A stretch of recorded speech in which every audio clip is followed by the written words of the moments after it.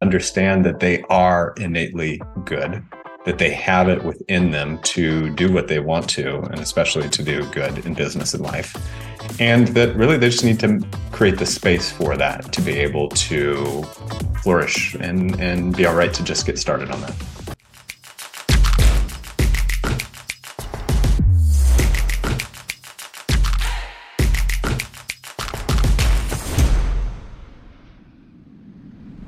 Good begets good. The more we do to help others and be curious, the better we can deliver results in business. On this episode of the Creator Community, we learn how embracing the true meaning of naivety can drive better outcomes and improve the business journey for all of us. Check out the show. Welcome to the Creator Community. This is a podcast from book publisher New Degree Press, or NDP, powered by Manuscripts, Inc. I'm your host, John Saunders. The show is designed to celebrate, elevate, and showcase many of the incredible authors that have published their books with NDP. In the show, we learned about the authors, their journeys, and their books. This year, NDP will cross over 1,700 published authors on 6 continents and has earned a spot on the Inc. 5000 list for the second year in a row. This is the fastest growing privately held companies in America. If you've ever thought of writing a book but weren't sure where to start or how to finish, visit manuscripts.com to learn more. This is episode 11 of season 6, and today I have with me Joshua Berry. He is the author of Dare to Be Naive, which is due out this spring, 2023. A little bit about Joshua. From Bahrain to Bogota, from Calabasas to Catalonia, Joshua has been helping leaders and organizations make space for growth for almost 2 decades. As a co-founder of Iconic, Joshua and his team help companies with their innovation and cultural change efforts. He lives in Nebraska with his wife, Tricia, and 4 kids. Joshua, great to see you. Welcome to the show. John, good to see you again. Thank you so much for having me. Excited to be here. The pleasure is all mine. So it's always fun to have, feels like there's so many runners that join this program, marathon runners, ultra marathon runners, and of course, you've done triathlons. Before we dive into your book, Joshua, I think it's always interesting for people to learn a little bit about your career and kind of what led you to this moment. Sure. Happy to, John. I went to school for international business and Spanish. Thought I was going to leave Nebraska after that, but a local company needed a Spanish-speaking consultant. That started a 10-year journey, primarily doing human resources and talent consulting. But it was all under the guise of the idea, what would the world be like if everybody did what they were good at and enjoyed? I got to do a lot of roles there, and that's where I, again, got to spend time in about 30 different countries, working with everybody from the Ritz-Carlton to UCLA Medical Center to Cheesecake Factory restaurants, where I gained at least 15 pounds helping out their restaurant openings. And eventually got to a spot where I wanted to leave and go into my first startup. Left leadership of that company to jump into my first startup. And it was a great disaster, at least from my point of view, in the fact that we ran into team issues and intellectual property issues and cash flow issues. I put my house up for sale. And eventually I got to a spot as we were pregnant with our 4th child. And I was sitting there saying, well, what do we do next? And luckily, there were other people around me in the startup community who were also trying to figure out what to do next. That began a couple of years of helping coach startup founders and teams as they were trying to acquire venture capital, enter into startup programs, helped out with a number of startup accelerator and incubator programs around the US. And eventually that led into the creation of Iconic in 2015. I love this global perspective you've developed, bilingual. So do you still use Spanish in some way? I do. Most often now it's in opportunities when we travel abroad with the family, but there are definitely still opportunities where I get to practice my Spanish. That is one of my great regrets in life. I've studied a couple foreign languages, never figured out one and got fluent in it for a variety of reasons. But, for those that haven't, I think only something like half of Americans have a passport, Joshua, which has actually gone up a lot in the last few years. I want to say 10 years ago, it was maybe 25% of Americans. Wow. In the last 10 or 15 years, it's gone up a good bit, but still 1 in 2. What do you think you've learned from visiting all those countries over the years, through both personally and professionally? So much of it is empathy for other people, but then also a reinforcement of the common connections, right, that we all have. I remember when I was excited getting to add extra pages to my first passport, and it was such a badge of honor of that. I'll also say, though, that what it did is so much of that travel reminded me how much I loved home. And so I still live in Nebraska. And it gave me not only a great global perspective, but also a greater appreciation for a lot of the things that I have here in my own community. Really appreciate that perspective. And that, right, when you get to see these other countries, you see that these folks are humans too, right? They wake up, they eat breakfast, they have lunch. It might not be the same meals and things that we eat or wear the same clothes or do the same things, but I always appreciate traveling. And that's a great gift my parents certainly impressed upon me at a young age and helped me think about and not be afraid to go see the world. So I love that you've gained that perspective. Yeah. This program, the author coaching program, Joshua, how did you discover it? And being the busy man that you are, how did you fit it into your life? So it was a complete mistake, honestly, John, of how I stumbled into this. My friend, Diana Kander, was doing a charity auction down in Kansas City and put together a new author package. Being a New York Times bestselling author herself, she put it together a package of help somebody become an author. And she poked me and said, hey, you should win this thing, because she'd known that I'd always talked about writing a book, but I'm not a writer at all.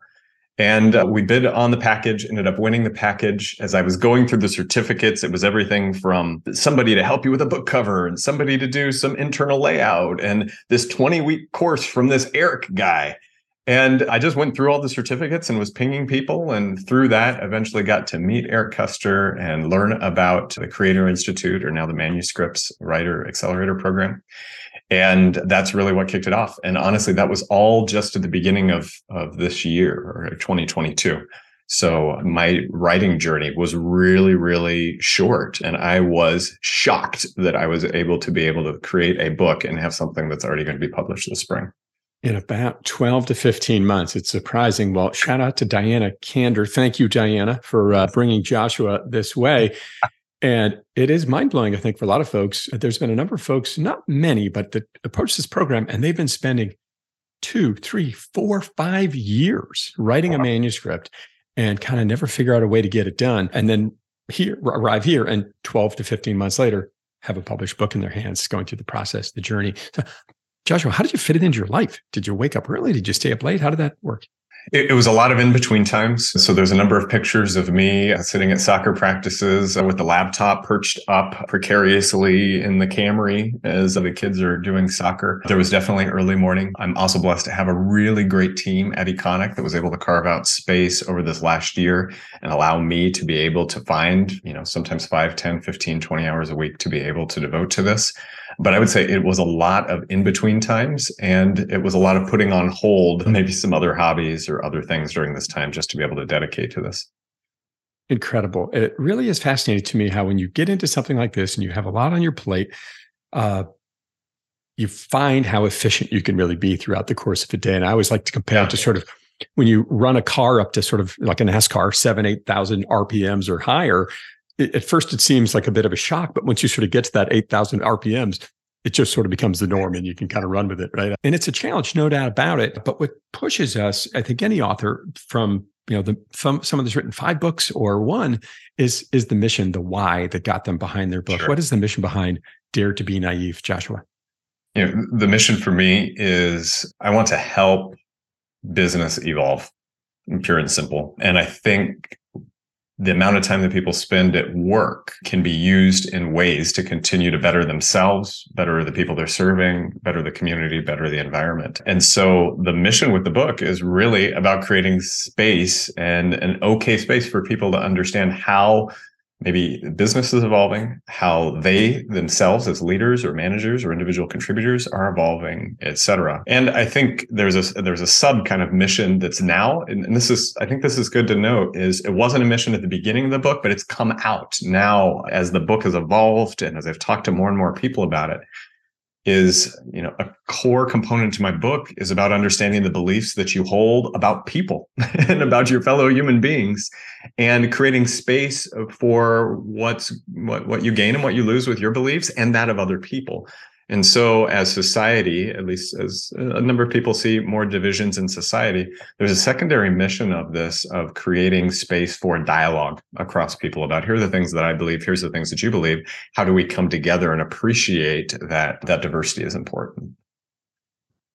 When you look across your entire lifespan, right, where do you think this mindset, I'm sure it wasn't one moment that turned for you. How do you think this why, this mission evolved for you? Where do you think that came from? Growing up, we moved around a lot. I think at one count, I lived in about 14 different homes before I was 16. And that need for constant adaptability and change likely influenced a lot of who I am. We talk about a growth mindset nowadays. I was constantly needing to figure those things. I also recall a time when I asked my dad when I was younger about why butterflies fly. And I think I was, in elementary school. And he said, that's why we bought encyclopedias. And I'm like, okay. And that and a couple of other moments reinforced this. You need to reflect and grow and figure these things out. So combine that with, again, my first 10 years out of school were spent at an organization that believed in the goodness of people and human aptitude and ability. And I think those things just came together that like further reinforce this core belief that I have that you, John, and anybody else listening to this are innately good and you have potential inside of you. And so I think all of those things have built into it and onto each other and have really led to, what's now manifesting through this book. So you've been dealing with pretty radical change your whole life. You said 14 homes by the time you're 16. That's unbelievable. Especially for somebody who, my parents still live in the same house I was literally born and raised in. So I couldn't imagine 14 times. But now in my own professional journey, I've moved a handful of times, but that's unbelievable. And then of course you had this broader, so that was more of a regional perspective or local. You had this broader perspective given this all this global work you did and all the travel that you've done. And I really appreciate that you brought this back to these key themes of the power of understanding that others are good and can do good. And we have to fight this habit we often have of assuming maybe the worst, which oftentimes we do. And, maybe this, I think if I understand it, goes back to sort of the caveman days of being defensive and projecting negativity, but we don't have to be that way. And I love this global perspective you've gained. And thank you for sharing that. Mm-hmm. So Dare to Be Naive, the book, how did all of this life's journey turn into this? What's this book about, Joshua?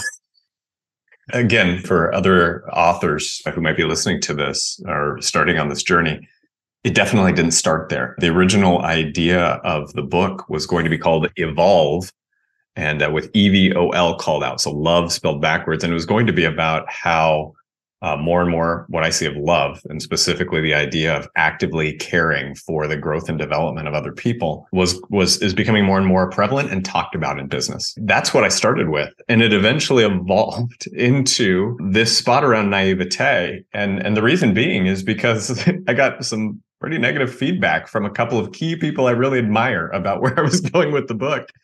And when I went back to the drawing board after crying for a couple of days, no joke, I saw in some of the interviews that a number of the people that were really successful in their businesses and in their entrepreneurial ventures kept saying, this might sound naive, but, and then they shared this amazing truth or business idea or practice or something.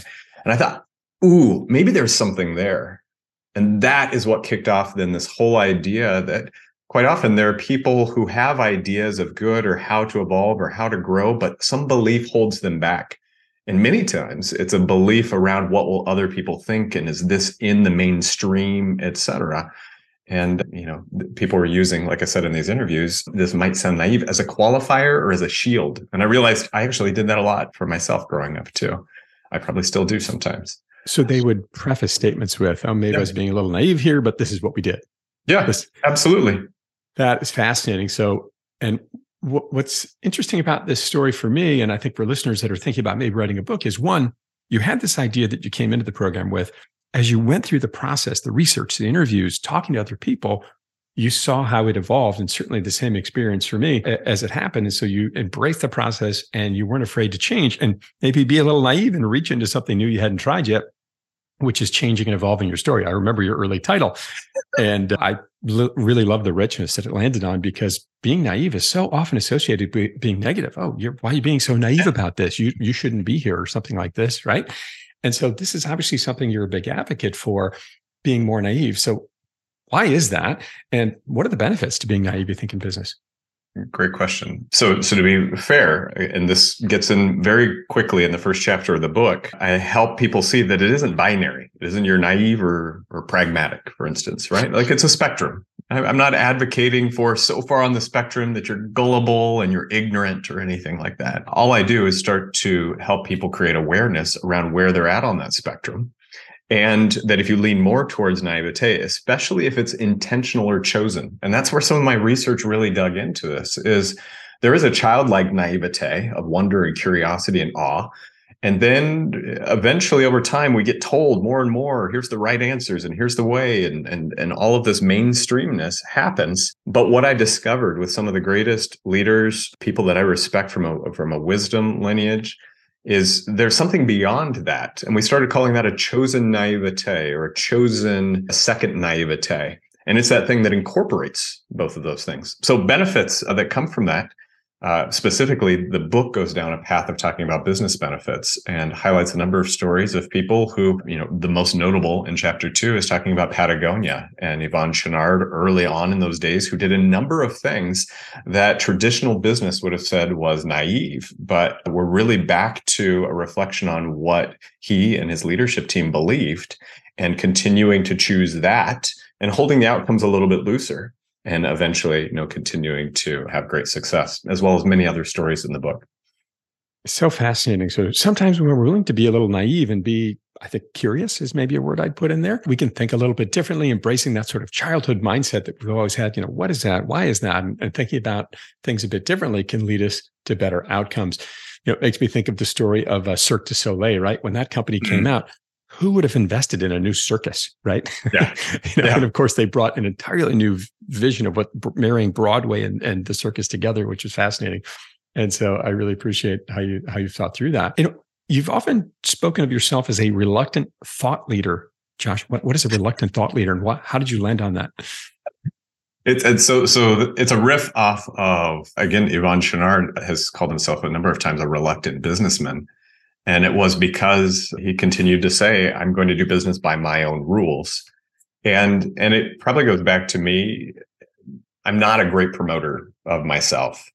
And when I see a lot of things that other people do to promote themselves, I'm less excited about that. And so we're constantly tripping over ourselves, honestly, as a team. And even as we're thinking about the book launch, to say, how do we make this as authentic and genuine as possible? Right? We don't like to call people leads or targets or we're not click funneling thing. Like none of that stuff fits what I'm trying to bring. So there's the approach. The other approach is really honestly how the book itself is written. I received a lot of advice and feedback that, the books that sell are the ones that say, here's the 5 steps to doing this thing. And what I came to feel, what was most authentic for me, was not a book telling leaders what they should adopt next. It feels like we have enough how-to business books, but instead create a book that helps leaders adapt. And so even, I'll say a moment ago, you said about maybe a more negative or bad mindset. My book doesn't even advocate to say, don't do that. My book just advocates and provides a lot of practical examples and frameworks to say, okay, cool. If that's your belief, where did you learn it? And is it true? And what do you gain and what do you lose by holding that? Just as you said, back evolutionarily, there's a reason why that existed. And we can be okay with that. And we can thank it and we can appreciate it. And we can acknowledge that maybe there's something we lose by going down that path. And so the reluctance in there is probably not only in the promotional side of it then, but about how I'm not saying here's the things you need to think. Instead, I just want to help people critically think. I remember my mom telling me many years ago when I was complaining about something in school, why do we need to learn this? I'm just going to forget it after the test. And she said, what they're really teaching you is not about what happened on this day in 1882 or whatever. It's how to think. And I remember after she told me that, it really changed my perspective on how I approached school. I was like, oh, this is about learning and growing my mindset, not about memorizing this, that, or the other. And once I made that shift, school became much more interesting to me, quite frankly. And so I appreciate that you're taking a similar mindset here, not saying here's the 5 commandments or whatever. It's more about how to think maybe differently about this, figure out what your beliefs are and build around that. And don't be afraid to be naive once in a while. So in the world we live in today, Joshua, why do you think this kind of book is needed? We could fill a whole podcast around this one, John. A number of things. One, I think there's a lot of my day work, and for the last 10 years has been in the innovation space. There's a lot of great talent and energy that's going towards innovating on things, what I'll say is that are nice to have and maybe aren't addressing the world's biggest problems. So I think the evolution of how and why we do business is important. I believe also that work is good and that it is one of the greatest places for people to grow and develop and explore. Somebody told me once it's 80 to 100,000 hours of your life that typical person will spend in work. What that role is and what it could be for people needs to continue to evolve. And the next generations are demanding more of that too. And so businesses also need to respond as to how the workplace changes and shifts. And if not, like the next generations are going to evolve that for them and they'll be left behind. The other thing I think is there is already a strong movement, and I think these are the people who will most resonate with my book that are already in the conscious capitalism or stakeholder capitalism, the B Corp or 1% for the planet, the people who are already seeing that business can be used for good. And those individuals, are the people who I think are most going to resonate with why this is a book that is needed. And to the point of why this book is then needed more than ever, we need to help those people see that there's a tribe of other people like them that are out there, right? It helps make it okay if you're going to step into things that are naive. And if you weren't doing it because other people weren't doing it, well, then being able to advocate for and show more examples of that actually happening in the world is good and will hopefully continue to create more momentum. Normalizing this idea of being naive, because there's such great power in it to discover what is possible. So many times we have these limiting beliefs, right? That keep us from thinking bigger and maybe keep us from executing, which I know is a theme that you talk about. And speaking of that, how do you think this book can really help leaders be more successful in business? Sure. A good part of it is it will show non-traditional approaches to business and the success that those businesses have had. So for instance, one of the stories highlights Chip Conley, who ended up growing the second largest boutique hotel chain in the US before he sold that and then became one of the mentors to the people who founded Airbnb. Now he's on to the Modern Elder Academy and a number of other great things. But he has so many great stories about those challenges. For instance, pushing his general managers at one point to see how much they could give away in discounted services or free services to underrepresented groups, right? Like that idea of being able to continue to show how business can be used for good, I think is going to be important. People continue to ask for that. If companies don't figure that out, the consumer will do it for them, right? They're going to vote with their pocketbook and go buy their goods somewhere else. We're seeing more and more of that, particularly in the generations coming up behind you. I think the next thing is the end of the book provides a lot of practical around execution, because oftentimes people don't get started on these things because there's trepidation or they have to have the perfect approach. But again, what we've learned from some of the best innovators and culture changers is how to just get started.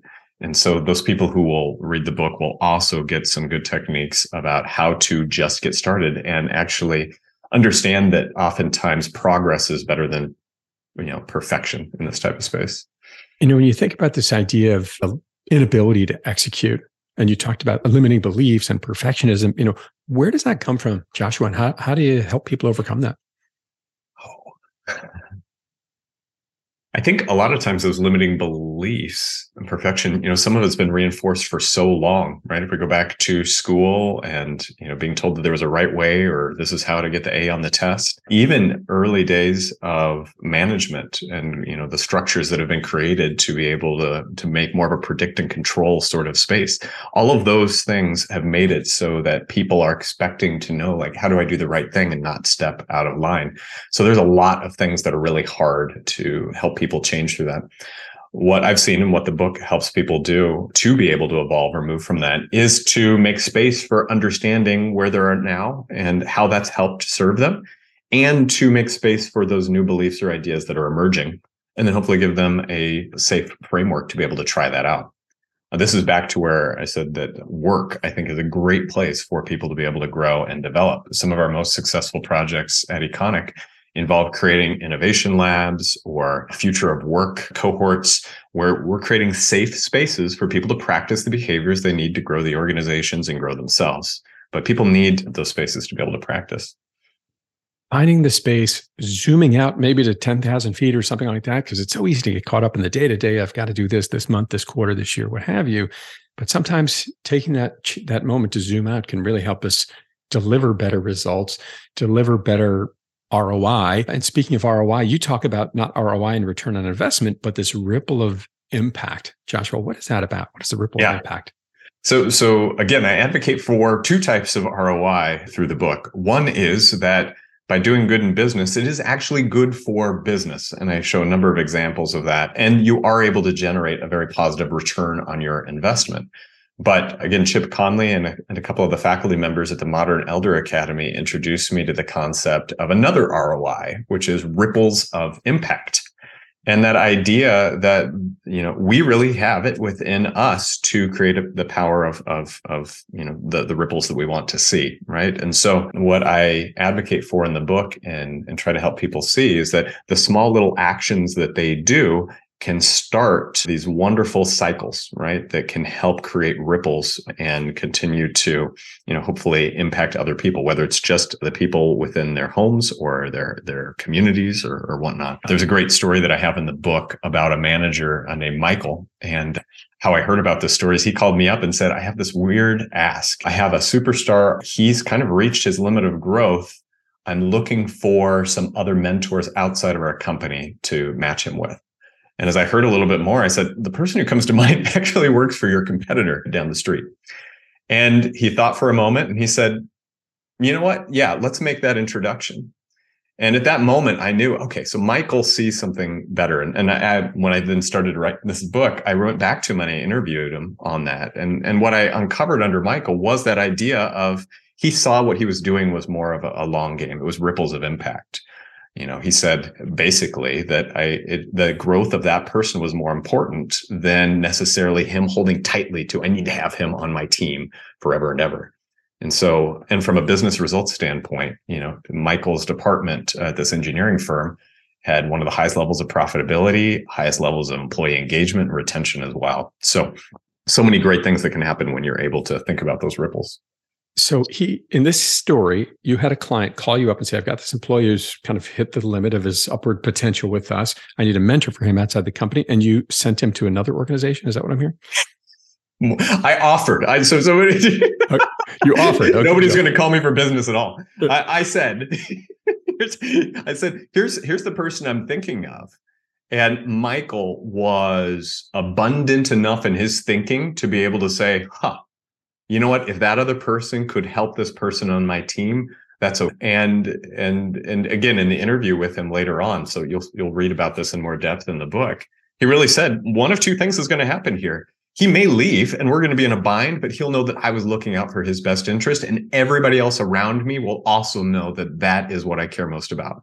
Or two, he leaves and he goes and learns something and comes back here. He knows that I trusted him and he brings back something great to our company as well. He's like, it's a win-win wherever we go. But it only works if you understand like a more abundant and generous belief that you have around how everything works, right? And is this circumstance in flight, or is this, has it come to a conclusion? It came to a conclusion. He's still at this organization, and yeah, but again, this is back to, I don't know if that's the right question. I understand the question, but is that the right outcome or the wrong outcome? Like it's beyond asking that even, right? Like Michael was fine with either of those outcomes at the end of the day. So that is, talk about outside the box or non-traditional thinking, right? You actually sent an employee of a client of yours to get mentored at another organization, and it ended up, sounds like, helping him in the long run and helping everybody. There you go. Yep. I've seen things like that certainly happen internally where you might take someone, and I've actually encouraged coaching clients of mine to do this. Where they have a team member who's sort of not quite getting it, and having them sit in a different department for some period of time to kind of learn about the business from a broader perspective. Hadn't thought about sending somebody outside the company. What other non-traditional business practices do you come up with in your book here, my friend? Well, and I'll just follow along with that one. Chip has a great example where another hotel operator was calling up and was struggling with the opening of his hotel. And so Chip sent one of his best general managers to go down and help that person for 2 weeks to be able to get their hotel up and going. And so absolutely, they could be seen as competitors. But where I highlight some of those stories, Chip talked about karmic capitalism. Right. Again, this idea, of ripples of impact, and just being able to put something out there and not holding so tightly to, I need to understand what the short-term thing is going to do for me. A couple of other non-traditional things that I approach in the book. One is allowing your employees to have side hustles. Another one is loosening your grip on intellectual property and trade secrets. There's another chapter that's dedicated to rethinking growth for just growth's sake. And I want to share, but before I share any of those examples, all of those chapters end not in saying, and that's what you should be doing. they all end in saying, cool. What beliefs or agreements or disagreements did that stoke in you as you were hearing these stories and examples? What does that tell you about your belief about people or business or practices? Where did you learn that belief? Is it true? What do you gain and what do you lose from holding that belief? So it's all meant to be provocative in a sense of stoking reflection and critical thinking, more so than advocating, and here's how you manage side hustles while still having a profitable business. Right? Letting people, one, accept or at least say out loud what their beliefs are and evaluating them. Like, does this make sense? Do I still need to hold on to that? Maybe I need to evolve or change this belief. That story, it makes me think of this idea of abundance, right? So many times we come to a circumstance in business and with this zero-sum mindset. If I win, you lose. If you win, I lose, right? And very much not what's going on here. This is this abundance mindset, which I so appreciate. Makes me think a little bit of Volvo, right? I mean, if you think about Volvo, what's the first thing you think of? Safety, reliability. That is their mission. And I did some reading on them a while ago that my son sort of inspired me to do. Long story on that one, but they have completely open sourced their research and work on creating cars to be more safe. They've shared it with everybody for free. Why? Because their mission in life is to make cars safer and make all of us live better lives because of that, which is incredible and very much a tie-in here, which I appreciate. 100%. Great example, John. Thank you. So growth mindset and being emotionally intelligent are so important for leaders. How does your book help people develop or think about these things maybe differently?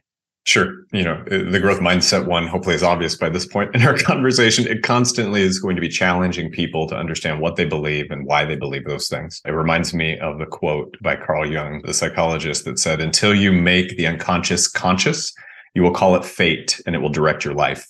And so growth mindset oftentimes starts with an understanding of where do I want to grow or where do I need to grow?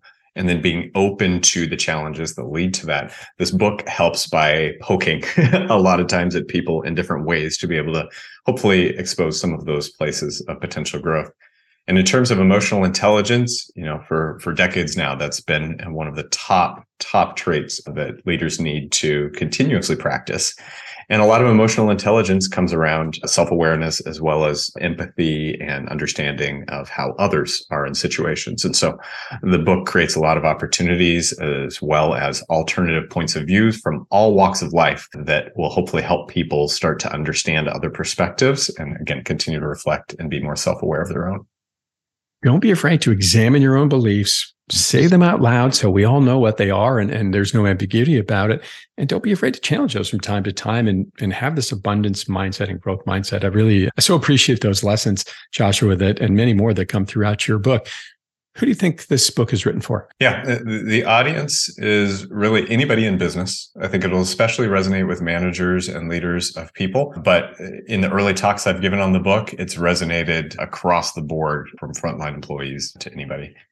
But it will be primarily people who are interested in business as well as how business is done and why business is done. It'll be extremely interesting to people who already have a bent towards using business for good. So as I mentioned before, people who are already curious or interested in conscious capitalism, stakeholder capitalism, benefit corporations, the continued advancement of social justice or a number of other ideas in the workplace, people who are interested in the future of work, and probably anybody who is more strategic or critical thinker, who likes to be challenged a bit and is already on a path towards a growth mindset.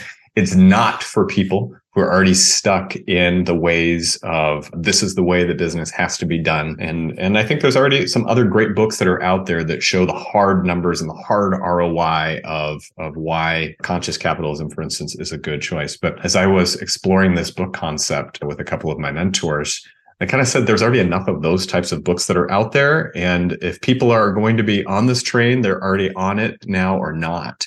And so this book is about helping those people who are already on the train or someone who's on the train, helping grab some of their other team members or other leaders onto the train with them.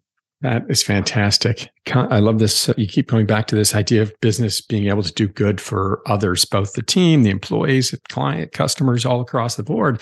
And, this ripple effect really is such a big deal. One of my early mentors said to me, as I was trying to figure out my career, he said, good begets good. Go help somebody else out and Yes. good things will happen. And you mentioned karma as well. I often think of karma as a boomerang, right? What we throw out there is going to come flying back to us. And if it's not a good thing, it might hurt on the way back, right? and so thinking about this book, The Journey, you've done so much growth and thinking and reflection on yourself. How has this book continue to help you evolve your learning about yourself along the way? It's been a great lesson in discipline. I'm someone who survived a lot of my life on being able to be really good in the moment, spontaneous, improvising. But I would say this and starting piano lessons a couple of years ago were two of my greatest lessons in the importance of discipline. And so I've definitely continued to learn more about myself and how that balance is helpful in being able to push something like this over the finish line. Incredible. Having that focus, that willing to commit and work through it. What do you think learning the piano has taught you about your business? I always find it fascinating when someone delves into a right brain exercise, like something creative. And what does that learn? What has that helped you with? It's a great example is, I was doing recitals every 6 months. And by my limit, I wasn't a kid who played piano as a kid. I played bass guitar later on, high school, college, and beyond, but never did anything on piano. So at the recitals, I was next to the 6 to 8 year olds, maybe eventually the 8 to 10 year olds. And I was nervous as all get out. If you see any of these videos of me, I am shaking uncontrollably up there. And the greatest lesson that it taught me was I had to put in so much practice to get up to that recital point so I could get up there because I blacked out and played my piece and then was done and was like, okay, are we done? And that isn't like how I can do most of the rest of my facilitation or speeches or other things where I can get up there and be in the moment and improvise and feel the energy of the crowd and go with it. Like it, as you said, it activated a very different part of my skills. And so it was a good lesson that was learned through that about the importance of practice and discipline. And to tie it back to the writing program, it was one of the greatest parts of this writing program was just very early on getting us into the discipline of writing 500 words, writing 100 words, writing 1,500 words. One of the greatest pieces of advice that Eric Custer shared early on when I was saying, what is our book? We're supposed to have a table of contents. We're supposed to have a summary. What's going on? He kind of paused and he said, before you can connect the dots, you need to have the dots. And it was a brilliant, brilliant point. And it was trusting the discipline of creating your dots. And eventually, 95% of what I wrote ended up being in the book. So the lesson of discipline, not only in piano as well as writing, was important. That is amazing. Joshua, Dare to be Naive. What is the key message you hope readers take away from the book?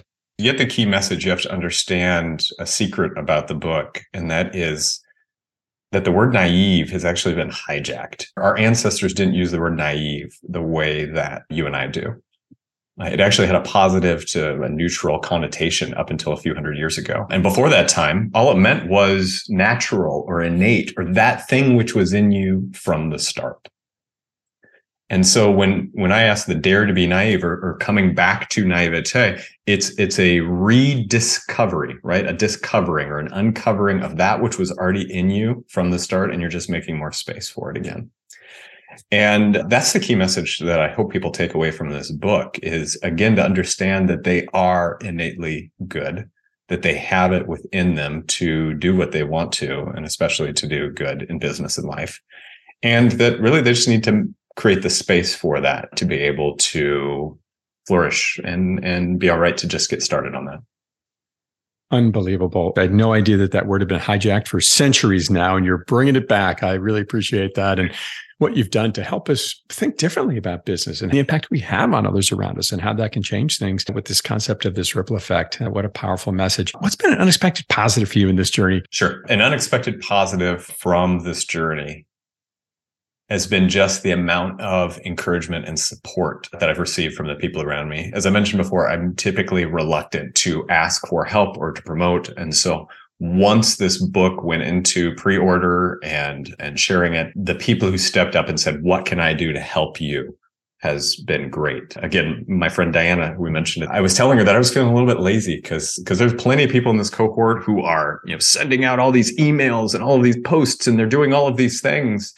And sorry, John, I did not do a bunch of that stuff. I casually and with intent talked to close networks and worked through some of those things. And Diana reminded me, she said, there's a lot of people who are doing a lot of hard work right now. You've been doing hard work over the last 10 to 20 years of helping people and being genuine and authentic. And that's what's showing up in spades right now. And so that has been an amazing positive, just to remember that there are people out there who want to help and that they appreciate the work that we've been able to do for the last couple of decades. And speaking of this karma concept, right? It's been this karma coming back to you. This positive energy you've put out in the world for so many years now and helping others has come back to you and helping you get this book off the ground and create these new opportunities for you and your business. That is fantastic. So Joshua, what's next for you? What are some of the goals with the book? Yeah, goals for the book. We'll be launching it this spring. It'll be in paperback, then we'll do hardcover. We'll do the audiobook. Already thinking about speaking tours. We already have about a dozen companies lined up to be able to go do talks with their employees. And so I think the next several months are going to be a lot of fun as we get to continue to share this message with people. And then we're starting to have conversations with our internal team at Econic about how they can continue to make some of this content even more accessible and actionable for those organizations and teams who want to continue to use some of the things that are in the book to practice for themselves how to be more authentic as well as to have better business results. For a guy who's had this enormous lifetime of growth mindset, it's awesome to see you continue to push on that with the book, your business, helping your team members grow, and so many around you. So appreciate your message. Joshua, if people want to learn more about you and your book, where might they go? Sure. Best spot would be to go to the website for the book, which is daretobenaive.com. They can also find me on LinkedIn, again, under Joshua Berry, or people can always just email me directly at josh@econic. That's ECONIC.co. Berry with an E. Thank you for that. One quick quote I want to share, an early praise quote you got from a gentleman you referenced a couple of times, Chip Connolly, about the book. The wise leader moves beyond either or thinking and begins to embrace more of the both and. Through compelling stories, best practices, and provocative questions, Joshua creates space for leaders to explore their emerging wisdom. Wow. How did that feel to get that quote from Mr. Connolly? It was wonderful. I mean, he's an individual that I've admired in so many ways. He himself is a New York Times bestselling author, and really, some would credit with founding the boutique hotel industry and then helping Airbnb, and then now reinventing himself again with the Modern Elder Academy. It was wonderful, and the support of Chip and a lot of other mentors and leaders throughout this time has been phenomenal. There have been lots of other great endorsements and praise early on so far. So I'm excited for people to be able to get to read this. So cool. Joshua, thank you for joining this show, the creator community, sharing your story with us. And thank you for making this concept of being naive very accessible, and really appreciate you taking the time to join us today. John, I appreciate it. This was a lot of fun, just like you promised. That I speculated. You speculated it's going to be fun, and you delivered, John. There we go. Joshua Berry's book, Dare to be Naive, will be available this spring 2023, wherever you buy books online. Don't forget to subscribe to the Creator Community channel on your favorite podcast platform, and be sure to leave us a review. If you're ready to write your book, visit manuscripts.com to learn how to turn your idea into a book in about 12 to 15 months. I'm your host of the Creator Community, John Saunders. Keep creating.